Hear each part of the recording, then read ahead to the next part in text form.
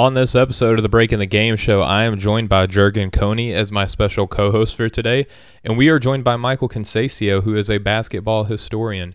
We talk about some of his experiences with some of the game's greatest players. We talk about how the game has differed between then and now. It's not a hate session. Highly encourage you to tune into that part. And then we close with our pass or shoot segment. You're not going to want to miss this episode. Probably one of the best shows I have ever been a part of, not even exaggerating. And we'll be right back to give it to you after this break.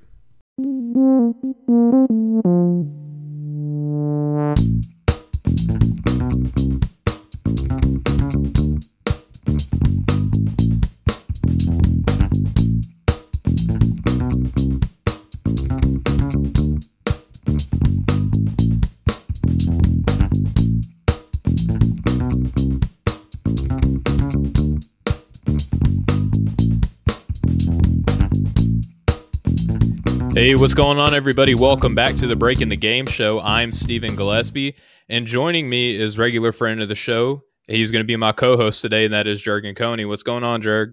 Nothing much. Glad to be on again. Austin, you were going to get into this, Stephen, but Austin unable to be on the show tonight for emergency reasons. Austin, obviously, hope everything is well, and I'm going to do the best I can to fill in his shoes. Yeah, I mean, if I love Austin, love him to death. And again, prayers up for him and his family. Know that he's got stuff going on. He's okay, like nothing imminent or grave or anything about a situation. But definitely miss him tonight. But Jurg, man, like if couldn't have him, you're the next man up. You're the guy that I want. So, obviously thrilled to have you tonight. Appreciate it. All right, Jurg. Well, tonight we have a very special guest. Best way I can describe him is just an overall basketball historian, and that is Mr. Michael Concesio. Michael, thank you so much for joining us tonight. How are you doing? I'm doing rather well. Thank you guys for having me. Oh, pleasure is ours, right, Jurg?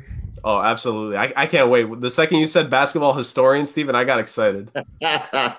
Yeah, I mean, listen, everybody's talking about, what happened with LeBron James down in Atlanta. Everybody's talking about, Jared Dudley's new book and Darko Milicic slamming Rudy Gobert along with everybody else about his contract.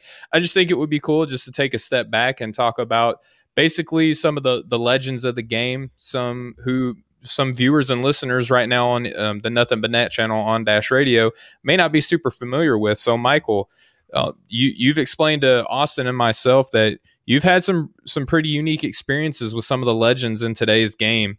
And when you were giving us this list of players, you kind of left it at an et cetera part. And some of those et cetera players included Patrick Ewing. So I was more than thrilled to have you on the show to talk about, some of the greats that you've had a playing experience with and, coaching and viewing experience with as well, right? So just before we get going, why don't you kind of introduce yourself a little bit and let the audience know a little bit more about you.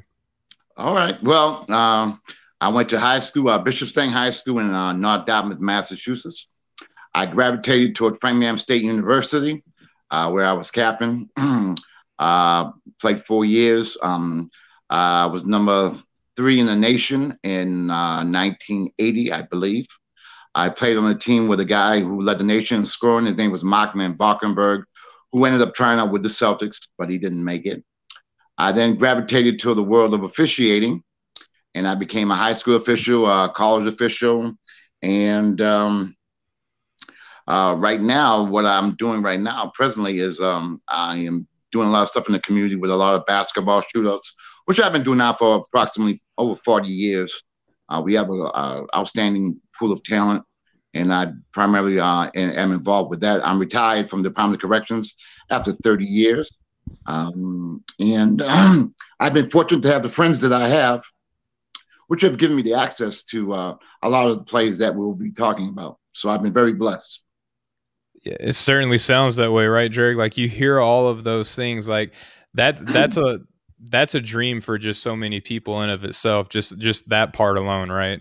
Absolutely. And him saying that he played with a player in high school that could have made the Celtics potentially, like that in and of itself, a lot of people don't get to experience. Then go a step beyond that you end up meeting and working with some of the game's greats. That's awesome. Yeah.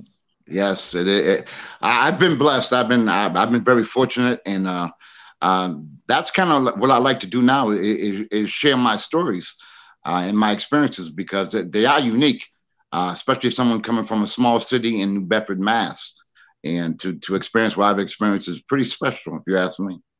Absolutely. And we're more than thrilled to have you on here. So, Michael, that's just tip of the iceberg. Let's kind of chisel away a little bit at some of your experiences with some of these legends that you have here. So, one of just the small names that you mentioned to us that you have experience with is Tiny Nate Archibald. So, what's kind of your history with Nate there? This is a good one. You guys are going to love this one. I'm enthralled.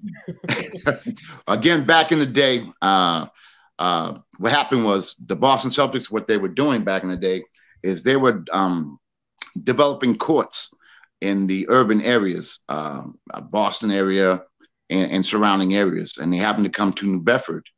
And they had Nate Archibald, who was there to do the honorary basically helping out with the courts and, establishing and honoring the court itself. It was called United Front. I was about 13 or 14 years old, to be specific. And what he did was he grabbed about 6 of us, and we got the opportunity to play against him one-on-one. I scored against him, matter of fact. Oh, we got the opportunity to play against him. And here's what's unique story. I also am a color commentator, and I used to work with the BTG Basketball Association. And during halftime, what I would do is I would give trivia questions. And Steve Berger, who is the guy who owns the BBA, at the time he came up to me and said, "Mike, you know who's coming today?" I said, "Who?" He said, "Nate Archibald." I said, "What?"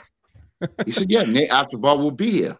Now, mind you, again, I give trivia questions, so I'm expecting him to come, but I really wasn't sure. So I'm giving out all his statistics: 34 points a game, led the league in assists and scoring the same year, the whole 9 yards.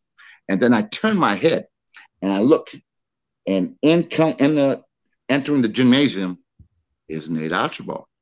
And he's coaching a team. Well, he was with a friend of his was coaching a team, Lincoln, out of New York City. And Nate came in the gymnasium, and I walked up to him. I said, Mr. Archibald, I know you don't know who I am, but do you remember coming down to New Bedford and playing at a park called the United Front? And he looked at me, he turned and looked at me, and then he goes, "That was over 40 years ago." So he didn't remember me, but he remembered the situation. Now, what I did, being the person that I am, he also had a guy that was with him who was an ABA great. So I'm giving my trivia questions, and the one I gave, I would like to see if you guys could get this one. Oh, I gave the trivia question was, who is the only player to win the high school, NCAA, ABA, NBA, and Olympic gold medal? Anyway, that's the question I gave. So he's sitting in the stands after we took pictures and everything, and he's sitting in the stands, and the guy, like I said, was an ABA legend. He didn't even know the answer. So that was kind of unique. It was great that he still remembered coming down to New Bedford and giving us us kids a thrill that we would never forget. That was awesome, by the way. Yeah, I mean, wow. I mean, just being able to put up a bucket over a guy like Nate Archibald had to be an incredible feeling, Michael. It sure was. It was phenomenal. And again, I was blessed for that one. That was a great one. That was really special. So you're going to tell us the answer? I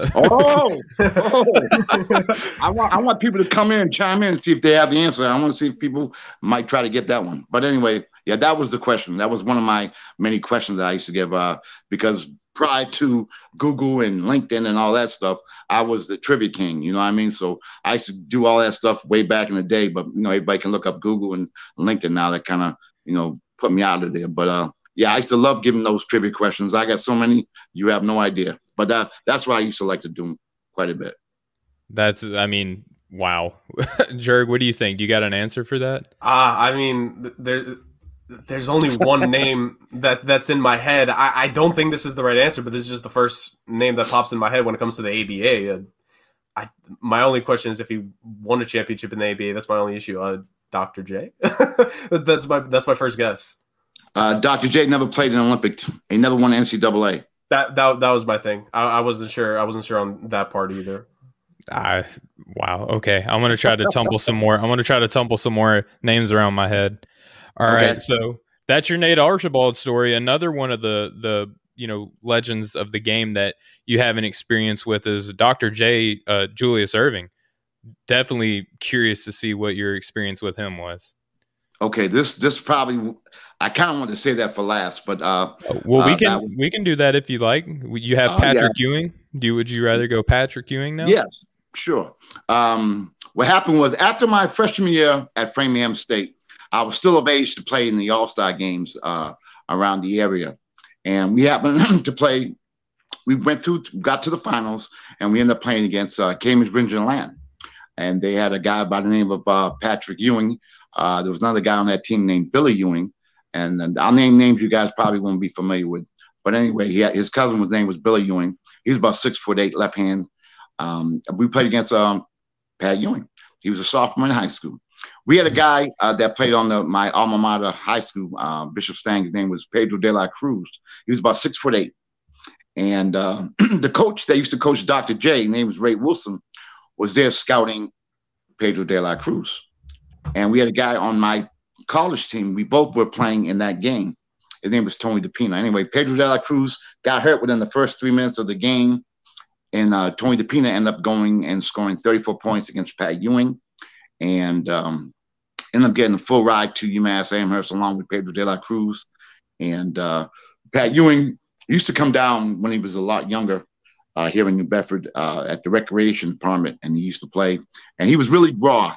Pat Ewing, at that time, he really didn't speak the language really well at that time, coming from Jamaica. But he was really quiet, shy, and it was funny too because the year after, on my birthday, we was at a place called Nine Lansdowne, and this is kind of strange, but anyway, he walked into this place called Nine Lansdowne, and I'll never forget what he had on. He had a red shirt, jeans, and black shoes.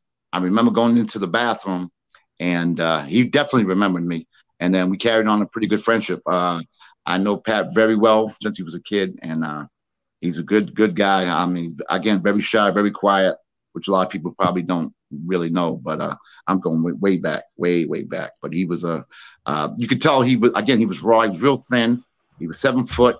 He was awkward at that time, and obviously he had an outstanding career. So he was 7 foot. You said 16 years old? Exactly. Oh, my goodness. Yeah. Long, thin arms, long, thin legs. Again, he didn't grow into his body at that time, so he's real thin at that time. And the guy that played on that team that I'm talking about, his name is, excuse me, his name is Kyle Hobbs, who ended up playing at UConn and is coaching Rutgers right now. But yeah, Pat Ewing, again, great guy. Great guy. Absolutely. So, wow. Okay. So you're playing against Patrick Ewing. At this point, has anyone given him any scholarship opportunities yet? Did they go as young as 16 back then for recruiting? Well, of course you could. But what happened was the coach of Cambridge Regional Land, that team at that time, was a guy by the name of Mike Jarvis. Mike Jarvis ended up coaching at BU, and he had ties with John Thompson, obviously. So John Thompson obviously had an in order to get, and then also the fact that John Thompson really, at that time, he was really about trying to grow the individual, and he knew that Pat had some academic issues, of course, coming from a new place, and him being quiet and shy, and Coach Jarvis felt that John Thompson would be the best person for him. And it worked out pretty well, I would think, huh? Right. I mean, John Thompson's a heck of a coach, and the rest is history on Patrick Ewing's career. We have a lot of the network that we're a part of, Michael. We have a lot of Knick fans. So when I found out that you have a history with Patrick Ewing, I had to ask that question because I know that there's going to be a lot of folks that I work with that love Patrick Ewing. Yeah, definitely. I definitely that's my guy. Awesome. Yeah. And it's cool to see that it's coming full circle now, right, with him coaching. It sure is. And he has learned from, his role model, and he's paying it forward. You know what I mean? And what's even more unique, which is really funny too, guys, is that one of my best friends in the world is Dave Lato, who was the head coach of DePaul. Mm-hmm. And Dave Lato and Pat Ewing used to go at it as players, and now they go at it as coach in the Big East. So they coach against each other in the Big East. So it's kind of brings back a lot of fond memories. You know what I mean?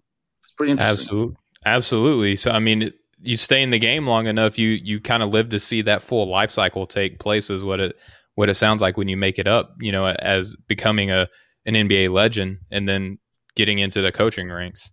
Yeah, definitely. Jerry, you got any Patrick Ewing questions?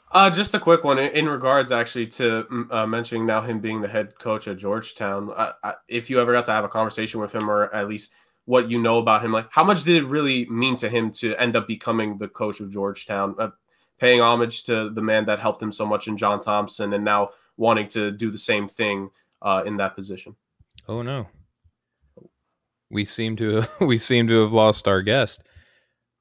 All right, so we're going to have to adapt and roll here on the fly then, right. Jurgen. So we learned a little bit about Patrick Ewing. We learned a little bit about Nate Archibald. We have that trivia question. One guy that I was thinking about throwing out there was Moses Malone. That was another one of the guys that I was kind of curious to see if that would be, you know, another guy that fit all those bills that he had there. That could be it. I think that's a strong chance because NBA, he definitely won it. High school, I'm pretty sure he won in college. I think he had to back in the day with bigs dominating in the NCAA. ABA, my only question is the ABA and the Olympic gold part. Like, just ABA is my lack of historical knowledge with the ABA. I know a good chunk, but in terms of remembering champions off the top of my head, that's where I struggled with it. Yeah, and that's where I was trying to, you know, kind of generate names that I knew had that experience in the ABA. So that's why I'm thinking Moses Malone. So if we get him back, I definitely want to pose that question to him. But other than that, Jerry, what we can do now is, we've regained our guest here, Michael. Sorry about that. Technology is strange. You know what I mean? Yeah. No, we totally get it. We kind of talked a little bit about your trivia question. I'm curious to see, is it Moses Malone? Negative. Moses Malone never played, never had an Olympic gold medal, and Moses Malone came out of high school. He never went to college. That's right. That's right. Jeez, you're kicking our butts, Michael. Yeah, that's my intention, guys. I understand. You're making us better. A lot of people would be upset about that, but not us, man. We love the knowledge of the game, and definitely appreciate the school that you're bringing to us. I appreciate you guys. You guys have a great show. Oh, that means a lot, Michael, especially with everything that we're learning about you. The fact that you enjoy our show, that speaks volumes to, you know, just how humble that I am just to even have you on the show. So, Michael, the last person that I want to ask you about, last player, before we get into some other questions that we have for you, is Dr. J. So this would be the last player specifically that we ask you about. So dying to know what your experience with Dr. J is like. Okay. I don't know if you guys are probably too young, but there was a work stoppage, NBA, ABA work stoppage, excuse me, in 1976. There was a lockout, and the NBA wanted to draft 4 teams from the ABA. The Denver Nuggets, San Antonio Spurs, and two other teams. I can't recall off the top of my head. But anyway, so there was a lull in time.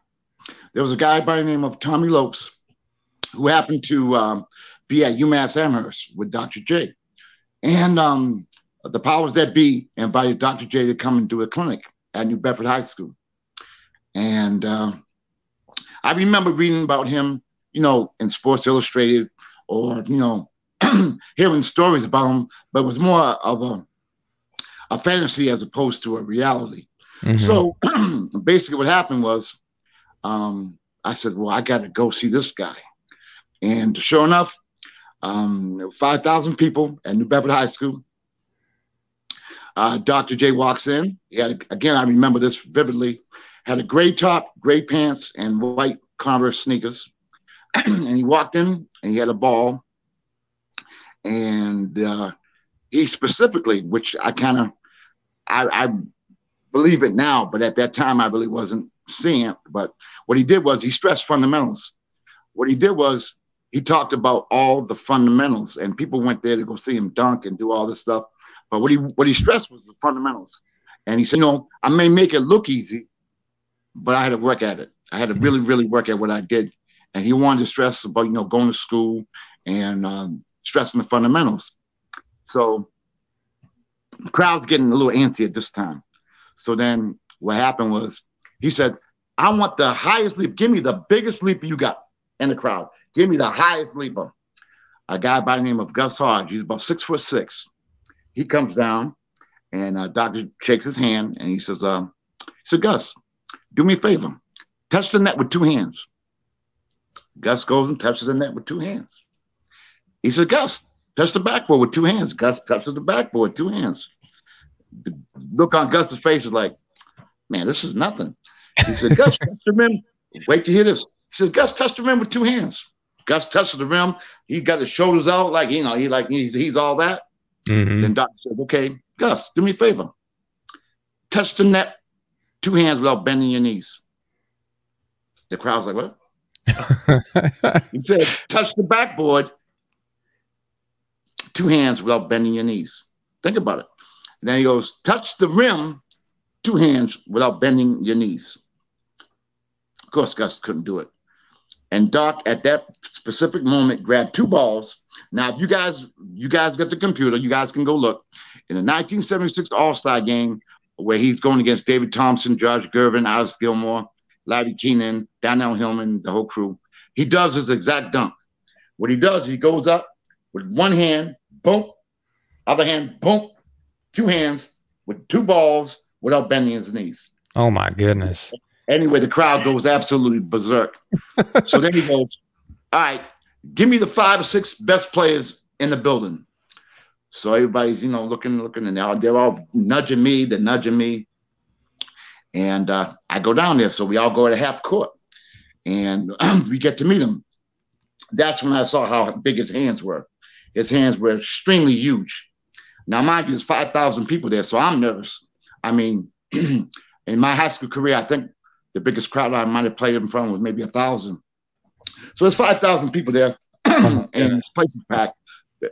And so we're all nervous. As a matter of fact, one of the guys who was playing was the guy I was referring to before, Dave Lato, who was the head coach of DePaul. Mm-hmm. Now, anyway, so the first guy goes up, and Dr. J hits 2 jump shots, bang, bang. The second guy goes up, Dr. J hits 2 shots, bang, bang. Now it's my turn. I said, okay. Now I was known as a defensive ball player. So I go up, I'm D'ing him up as high as I possibly can. He takes a jump shot. It hits the back of the rim. I grab the rebound. I go to the left corner. I do one of my spin moves behind the back. I do a left-hand hook, and I missed it. Mm-hmm. He gets the rebound. He goes, because at that time, you had to clear the shot. Games with the 2. You had to clear the shot. He went to the mid-range between the foul line and the top of the key. He takes a jump shot. He misses. The ball hits the back of the rim. Now, mind you, I see the ball coming in my hands. I focus on it. I see it. All of a sudden, you see this big hand snatch the ball, goes and does a 360 dunk, and the place goes, forget it. Everybody stood up going nuts. And you're trying to figure out what happened at this point still, right? Exactly. It was crazy.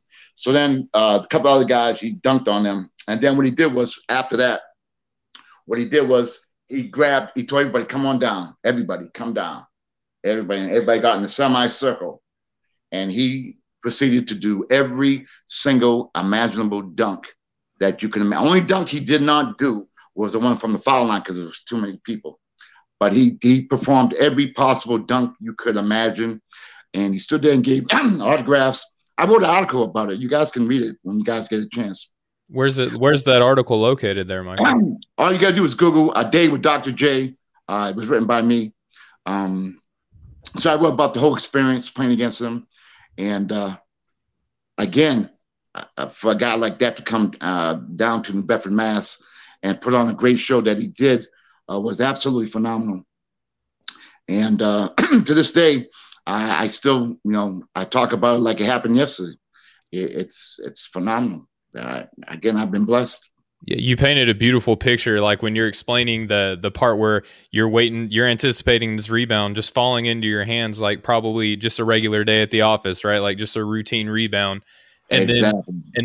next thing you know, you're getting 360 dunk shot. Like, at least you got a rebound earlier. I wouldn't have been able to do that, Michael. And the fact is, at least I was able to get a rebound and have a chance to go and score against him, which and I you did. contested a shot. Yeah. Oh, I definitely. Oh, no doubt. He missed 2 shots against me too. By the way, I'm the only one that he missed 2 shots against. But yeah, it was a great honor and a great privilege.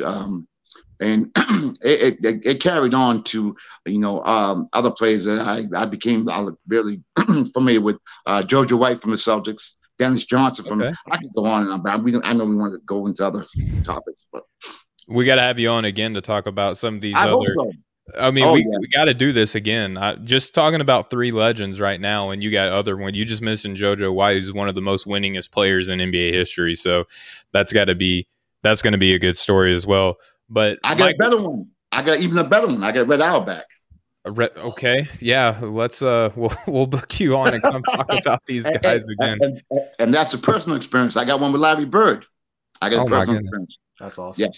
Yes. I've been fortunate. Steven, it could be a whole show just on Boston Celtics. Like, that's right. That's one team, and a couple of Sixers too, right? So, and a Knicks. So all your Northeastern teams there, right? So that's really cool. So Michael, with all of your wealth of experience that you have, you say you've been blessed. It sounds like it. Definitely happy to have you on and sharing your experiences here on the Nothing But Net channel on Dash Radio.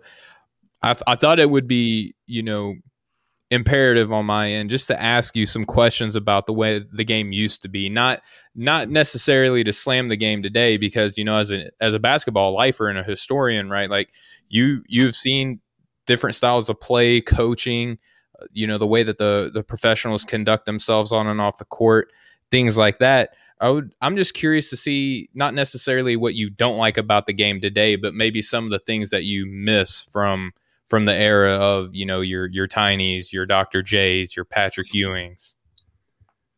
That's a very good question. I go back to 1969, when I was like 10 years old, going back to the library, looking up microfilm, and the games went on. They weren't even on TV then.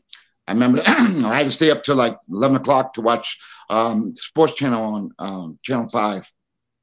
But the things that I reflect on the way the games used to be played was, first of all, you knew all the players. I mean, I could tell you every player on every team. And back then there was only 8 teams back then. So you kind of got to know the players a little bit more personally, if you ask me. And, the biggest thing that I take away from the olden days was the rivalries. The Celtics in Philadelphia back then, you had Russell going against Chamberlain. 2 guys who really hated each other on the court. Off the court, they loved each other, but on the court, they really, the rivalries. And the basic thing that to this day is the biggest difference from the old days to the new is the fundamentals. Now, back then, a lot of the guys didn't have the athleticism that they have nowadays.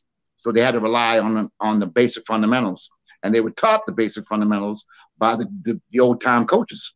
So you had a more less of like the basic fundamental, and the rivalries made the games even more interesting. And they played more of the inner city. Like, for example, the East Coast teams played more games against the East Coast, and the West Coast teams played more games against the West Coast, which developed more of a rivalry. Mm-hmm. And I found that to be very interesting back in the day. And again, too, the fact is there were less fouls called. I mean, the game was more rough. More rough and tough, and the players just played hard. They played harder, and the game was more physical. But you got to earn everything you got. Where the game is today. Nowadays, everything's geared toward the offense. Just like in football, same thing. A lot of things are geared toward the offensive. Scoring a lot of points, and they try to make things easier for the offense. I'm a referee also, by the way. I'm a referee for a lot of years, so I know about all the rule changes. But going back to the old ways, it just seemed. And what's good? I'm gonna try to give you guys an analogy. well, maybe not when you guys were younger, but when most people were younger, you go to a movie. You go to the movie theater, and what was the movie theater? Big screen. So the players became larger than life. Do you know what I'm saying? Whereas now, everything's watered down. There's 500 cable channels. There's this, there's that. Whereas back in the day, you had games were on. They were tape delayed back then. Matter of fact, if you recall, I don't know if you guys recall, but when the Lakers played against Philadelphia in the championship game, that game was tape delayed.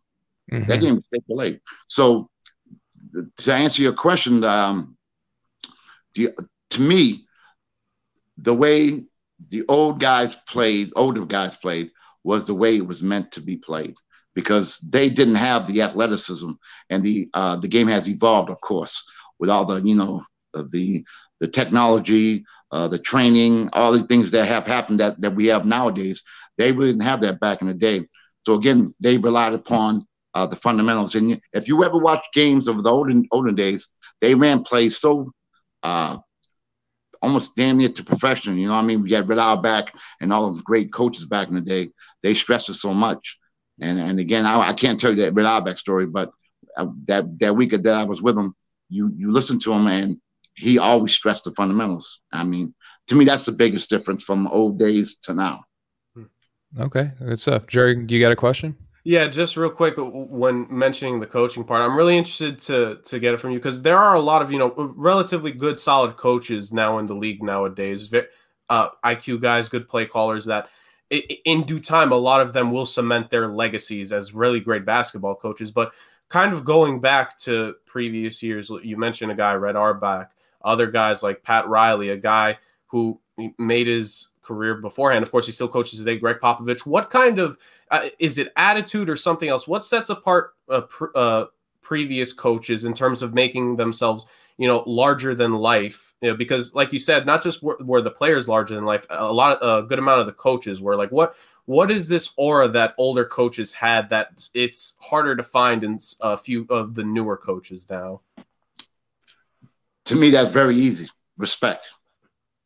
It's without question respect. A lot of the young coaches today really don't have as good as a resume as the older coaches have. A lot of coaches have been in the game for a lot of years. A lot of them have played in the game, like Larry Brown. I'll give you an example. Guys who have played in the ABA, guys who have played in the NBA, guys who have known the game for so many years and who have learned from who taught them how to coach the game. Now they bring it to the players that they coach. But to answer your question, there are a lot of great coaches right now. But what makes things difficult nowadays, especially in the NBA today, you have very little practice time. You have with the COVID, you have very little practice time. So really, coaches can't really know what happens. Coaches coach. They don't teach. Back in the day, they taught. You know what I'm saying? They taught. Now you have very little practice time. It's more, you're in the film room all day. You're in the film room, you're watching film, you're breaking down film, you're breaking down tendencies, you're breaking down the offense, you're breaking down the defense. It's all film. It's all film, where back in the day, you had more practice time. You didn't have back-to-back games as much, and you had a lot more time to concentrate, and there wasn't as many players on the team as well. So a lot of players got to experience a lot more practice, and they got to learn their craft a little bit better. And again, another thing too about the old days, which I forgot to bring up, which is the most important thing, is continuity and the fluidity of the game. You had the same players on the same team for years. Right. So you got to know, look at, I don't want to bring back the Celtics again, but you had Russell, you had Tommy Heinsohn, you had Havlicek, you had Sam Jones, you had Casey Jones, guys who played all them years. The Knicks, you can go back to the Knicks. A lot of teams had players who played 4, 5, 6 years on the same team. You don't find that nowadays, very rarely. And then you develop that continuity, and you also develop chemistry, team chemistry. With these guys moving left and right, there's a lack of team chemistry. That's why you see teams not clicking as well today as they did back in the day. Yeah, and I was going to make it a point to ask you, I have it here in my notes, I was going to ask you about the player movement. Obviously, it's more rampant now than what we see, and there's different philosophies and lines of thinking, whether it's good for the game, whether it's bad, but definitely, as you're saying, back with the Celtics, with Casey and all those guys, you had that more elongated continuity. Now their careers probably didn't last as long as what we're seeing some of the guys do today, but that goes back to what you were saying earlier, Michael. There wasn't as much, science and nutrition and stuff like that being practiced back then as there is now. And the game, it was a little bit more rough and tumble then too. So, sustaining injuries and stuff like that probably played a large part in that as well. Michael, so I'm curious to ask you this because, I'm 30, Jurgen, you're younger than me. So wow. what we see in the NBA now, and rightfully so, a lot of the players now are kind of using their voices for things outside the basketball court. And it gets talked about a lot, and rightfully so. A lot of these guys are doing great work. But what I don't hear a lot of is kind of what players used to do. And it almost feels like there is a little bit of animosity or disdain for what's perceived to be, and it may just be born out of ignorance, right? The lack of players doing it then.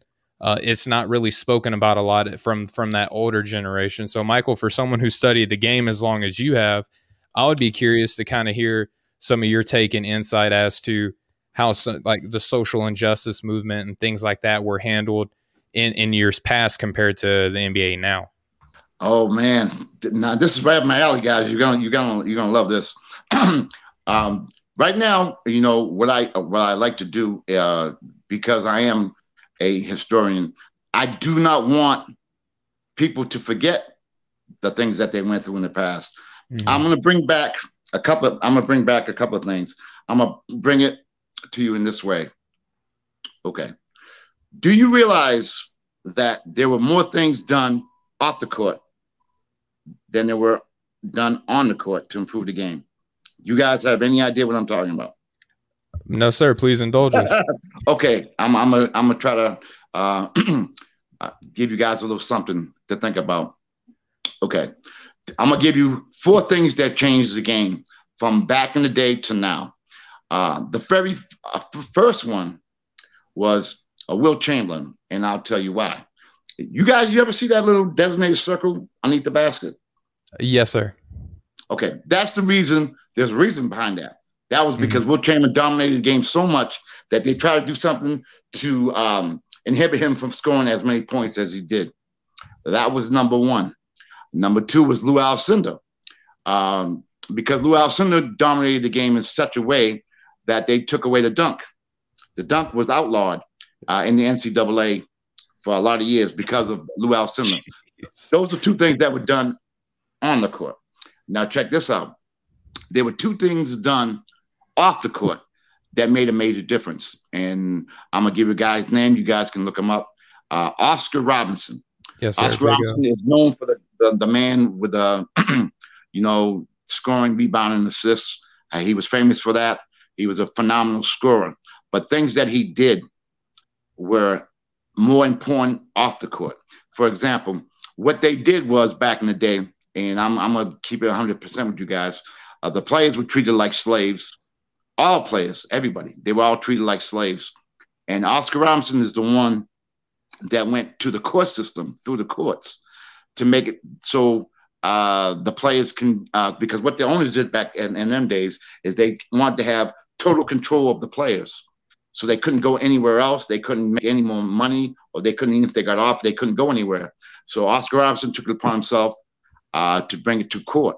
And what happened was they ended up coming with what they now call the free agency rule, which established players that can go. They can not only have to be stationary on one team, they can go elsewhere to improve their financial plot in life. Mm-hmm. That was number 1. Number 2, which might be the biggest one, which plays a part right now, was Spencer Haywood. Spencer Haywood, if you guys can look him up, another phenomenal player. He's got a book out right now.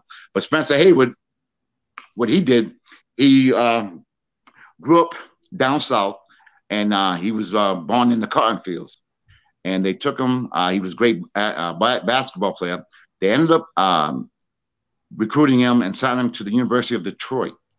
But at the University of Detroit, what they did was they made him take courses like badminton. I mean, something that's so easy to pass.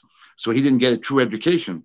So what he did, he said, look, I could either stay in college and not get a very important degree, or I can try to make myself money in at that time, professional basketball. Mm-hmm. So again, what happened was they took it to court. And what developed from that thing was what they now call the hardship rule. And the hardship rule is basically saying that if you can prove that you have a hardship in college, you can go to the professional ranks without graduating from college. Now, this is back in 1968. So you could go and make a living playing a sport that you love. And that, again, that transpired off the court. So those four things changed the outlook of the game. And that played a major part in the historical aspect of it. So in my eyes, what I like to do is I like to talk about the history of the game. I like to talk about, Red Auerbach again, but he played a real major role in the NBA, but I guess I'll say that for another show. But Red Auerbach was a real important part, because you got to remember, guys, back in the 60s and early 70s, there was race riots. There was racial tension. You had just come off the Muhammad Ali situation. You had was a whole racial unrest. And think about it. Red Auerbach named a black guy, Bill Russell, as captain of the Celtics. Not only did he name him captain, he named him a coach. Think about it. 1968, 69, during that era of racial unrest and craziness, this guy went against everything that people told him, and he named Bill Russell head coach. Who would have thought of doing something like that back in the day? You know what I mean? And then another thing about Bill Russell was he had just won a championship, left the Boston Garden, and came home to find his house on fire across on his front lawn, and his house on fire with his daughter in it. So those are things that I try to keep the memory alive. I got so many other stories I could tell, but those are things that keep me going as far as, bringing up the history of the game and to let the new guys to never forget. And that's why it's so important that, do you believe there was a guy in the NBA and the ABA, played 15 years, and he died not too long ago, and he ended up absolutely broke. The ABA, NBA never did anything for this guy. And like so many other players that, set the tone for the NBA players to have what they have right now. And I have to give a big shout out and a big hug to Chris Paul. Chris Paul is the one who is the head of the Players Association, who went to the NBA and made the point, not just him, again, something that's done off the court. Mm-hmm. He made a thing whereby the players, the old players, can be compensated.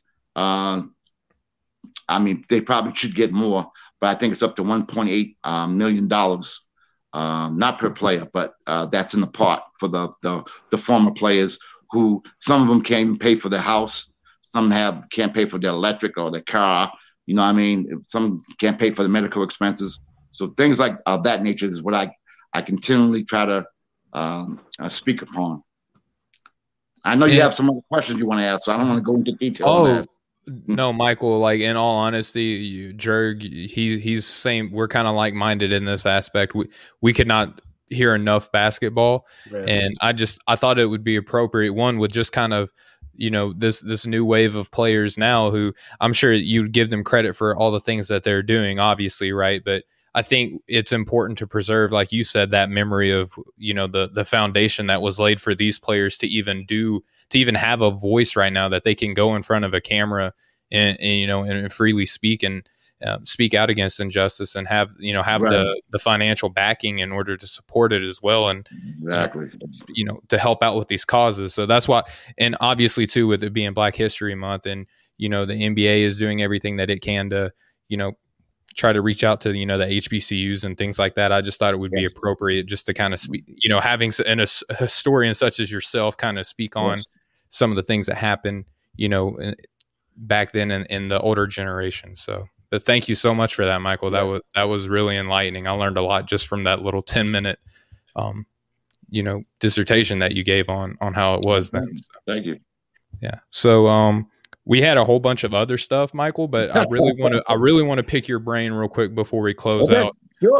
We have a segment that we do at the end called Pass or Shoot, and we want to get your take on this. And obviously, you being a historian, the first one that I want to lead off with, Michael, pass or shoot. So pass means you don't buy it. Shoot means you do buy it, right? So pass or shoot with Joel Embiid and Nikola Jokic being, probably top 3, top 4 in MVP voting. Do you think that some semblance of it, the NBA big man is back?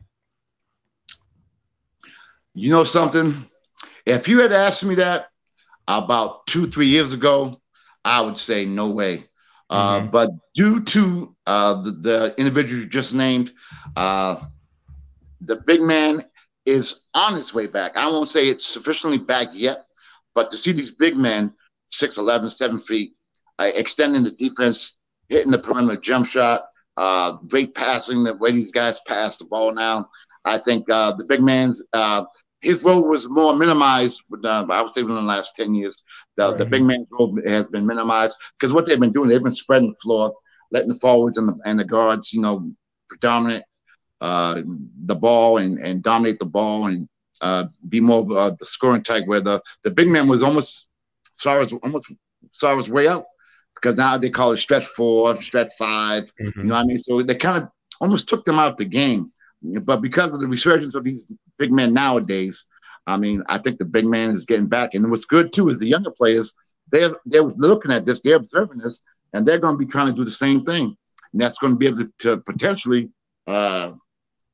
change their career. You know what I mean? Now, the game before, it was always, develop a post-up move, drop step, left-hand hook, right-hand hook, the George Mikan moves. Now the game has changed. It's evolved. So the big man now has to be more mobile. He has to be more offensively as well as defensively. And I think, yes, to answer your question, the big man is on its way back. And with the new influx of college big men that I've been watching last couple of years, it's going to definitely improve. And I think it's a good future for the big man in the NBA.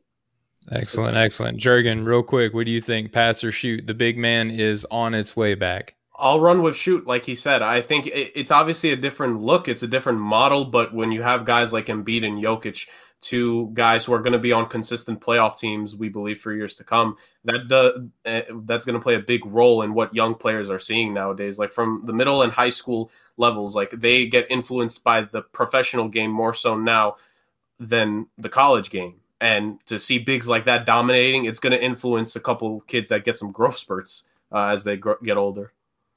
Yeah, and I'm running with shoot as well. And then I would also include the fact that a guy who can't really shoot but still has a huge impact on the game in Rudy Gobert, the fact that he can get the contract extension that he had, proving that he is just as valuable to his team defensively as what a lot of other centers that we see now with Jokic, with Embiid, are proving themselves to be as important on the offensive end. Rudy Gobert is still... he's evolving too, and what doesn't get talked about enough is his footwork, his defensive footwork. The fact that he can switch out onto a smaller player, a forward or a guard, and keep them in front of him to where they can't penetrate, where other centers don't have that level of footwork or, hand-eye coordination and mobility that he has, is highly undervalued. It doesn't get talked about a lot. And even guys like Darko Milicic are trying to, pick at our man Rudy Gobert, but I think the big man is on its way back. And Michael, you could probably speak on this if we have more time, but it seems like it's kind of raising back for when we grew up. There was a lot of big men. You had your Duncans, you had your Shaqs, you had all, KG, Dirk, like you had all these big men, and then it phased into, more the point guards or the shooting guards, and then it turned into the forwards, and now it's going back into the big. So it's just kind of cool to see the wavelength of time. But Michael, just thank you so much for the history lesson.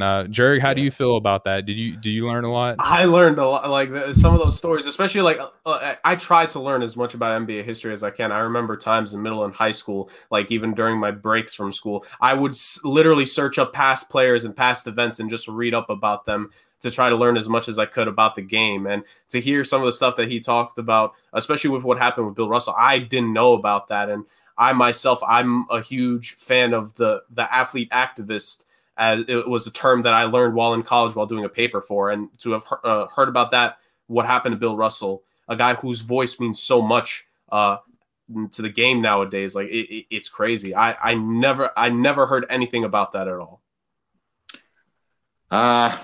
Unfortunately, I lived through it. So, you know what I mean? Yeah. And you know, another reason too, I don't want to, you know, I know you guys, the show's going to end, but as I was talking about the race riots here in New Bedford, my sister got shot during the race riots. So, you know what I mean? It's kind of personal. You know what I mean? I take the fact about the history very personal as far as the sports aspect. And also, you know, just trying to keep their memory alive, you know what I mean? And you know, what really made a big difference is sitting down with Red Auerbach. I mean, how many people, I mean, I picked his brain for the whole week. I got invited to the Celtics camp my sophomore year in college. I got invited to participate in the Celtics rookie camp. That year was Dudley Bradley from University of North Carolina. That was the year before Len Bias went to the camp, by the way. And so I got to spend the whole week with Red Auerbach. And I mean, I just loved the old stories. I picked his brain, and I love the guy for what he did and what he accomplished. And you know, I noticed there's not too many people talk about the history of the game. They talk about the guys making $50 million a year and all that, but I looked back at what transpired back in the day to make it easy for these players nowadays to recoup and benefit from all the things that the older guys have done. You know what I mean? So that's my job, and that's why I continue to do, and that's what I'm going to do for as long as I can do it. You know, it's important to me. I think it should be important to a lot of people because these people are forgotten, and the NBA would not be where it is today if it wasn't for people like who suffered and sacrificed for the future players. And that's what they said back in the day.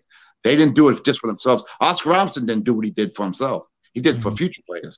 So Absolutely. Those are things that I'm very interested in. So, and I'm thankful that you guys give me the opportunity to express my opinion. Absolutely, Michael. And just I'll speak for Jerg and Austin as well. He was really sorry that he couldn't come tonight. I know he was really looking forward to this conversation.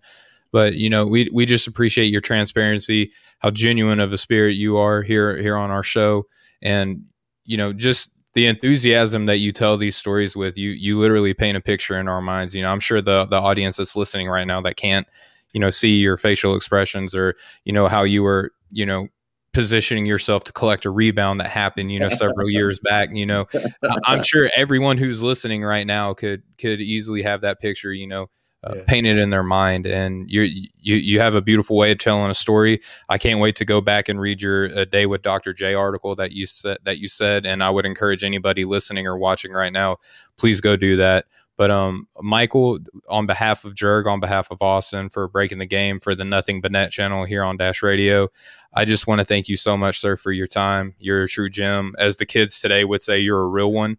Just want to thank you so much. Just want to thank you so much for your time today. And if you just would real quick, just let the people know where they could find you.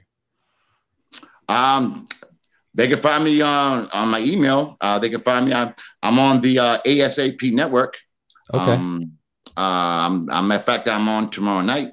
And again, they give me 20 minutes, and all I do is talk about the history of the NBA game. That's awesome. They give me about 20 minutes. At the end of every show, they give me about 20 minutes, 25 minutes to talk about the history of the NBA. So that keeps me going on. That keeps me really interested too.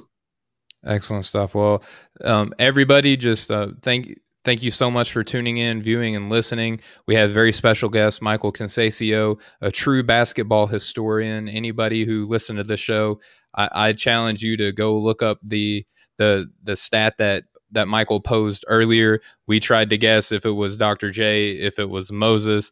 we're stumped now, who basically won a medal at every level. You know, we're talking high school, we're talking college, we're talking pros, ABA, NBA, anywhere that a basketball was dribbled, this gentleman succeeded at.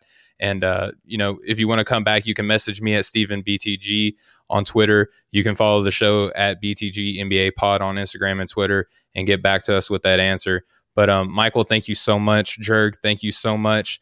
This has been the Breaking the Game show here on the Nothing But Net channel on Dash Radio. We're here every Monday and Friday at 6 p.m. Eastern, 3 p.m. Pacific. Please go to offtheballnetwork.com where you can check out all of our written work. We will catch up with you guys next time. Gentlemen, thank you guys so much. Much love, everybody. Thank you.